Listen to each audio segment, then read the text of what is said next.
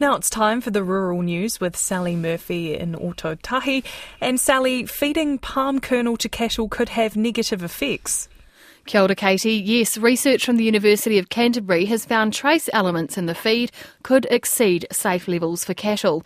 Researchers analysed different shipments of palm kernel expeller, or PKE, which is a popular feed here.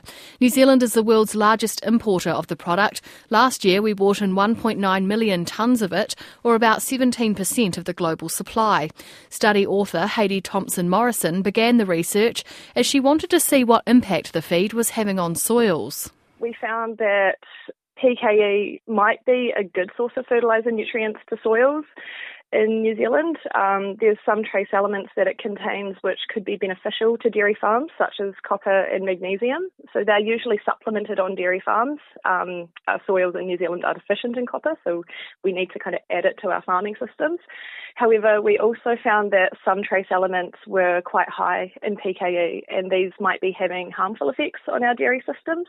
There was high concentrations of iron, aluminium, potassium, sulphur, and phosphorus. Yeah, so we don't really know what effect these are having on our dairy systems, but we have found that some of these elements do breach their maximum tolerable level for cattle feed. Ms Thompson-Morrison says more research is needed to better understand what impact the trace elements are having on cattle. Dairy prices remained flat at the global dairy auction overnight. The average price rose 0.6% to $3,610 a tonne after a 2.4% rise in the previous auction. The price of whole milk powder, which strongly influences the payouts for local farmers, was up 0.1% to $3,400 a tonne. NZX Dairy Insights Manager Stuart Davison says he was surprised by the slight lift as demand for dairy has been weak.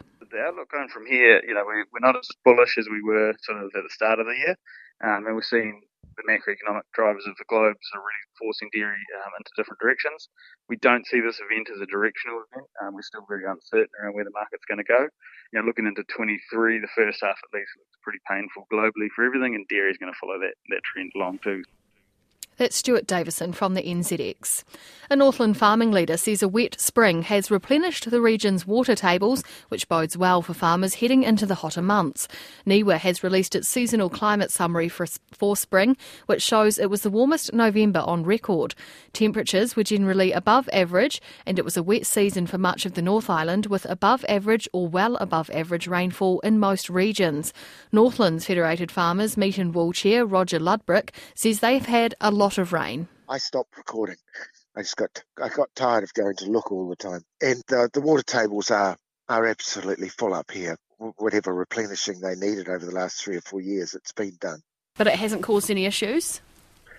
Well, not for me. I think further down the line, closer to Whangarei, where you saw some of those flooding events on the television, I think for those guys it probably has. The big problem we've had would be around the fact that we're at the stage where our cattle are about as big as they're going to get before we start killing. And because it stayed so wet, we did struggle with pugging, trying not to bust through, and so having to move the mobs a lot more regularly.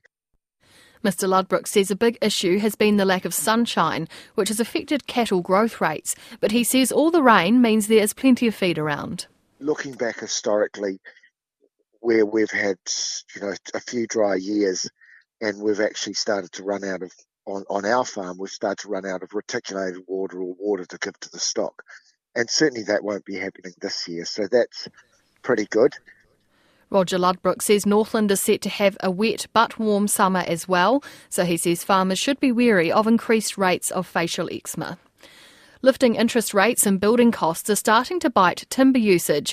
AgriHQ senior analyst Mel Crode says that's having knock-on effects for timber mills. Building consent data continued to paint a pretty positive picture of future usage, but some mills are reporting that they're set to shut up operations early this year, just due to the fact that many are holding enough product on hand to service orders over the coming weeks.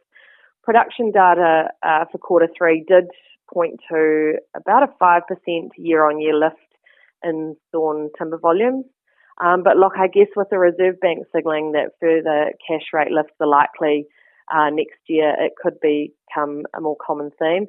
Domestic log prices remained pretty stable into November, although some regions are noting an excess of pruned logs in supply, and that may just see a little value come out of this market. That's Mel Crode from AgriHQ. A university student looking at the way rural men perceive dating says she's had a great response.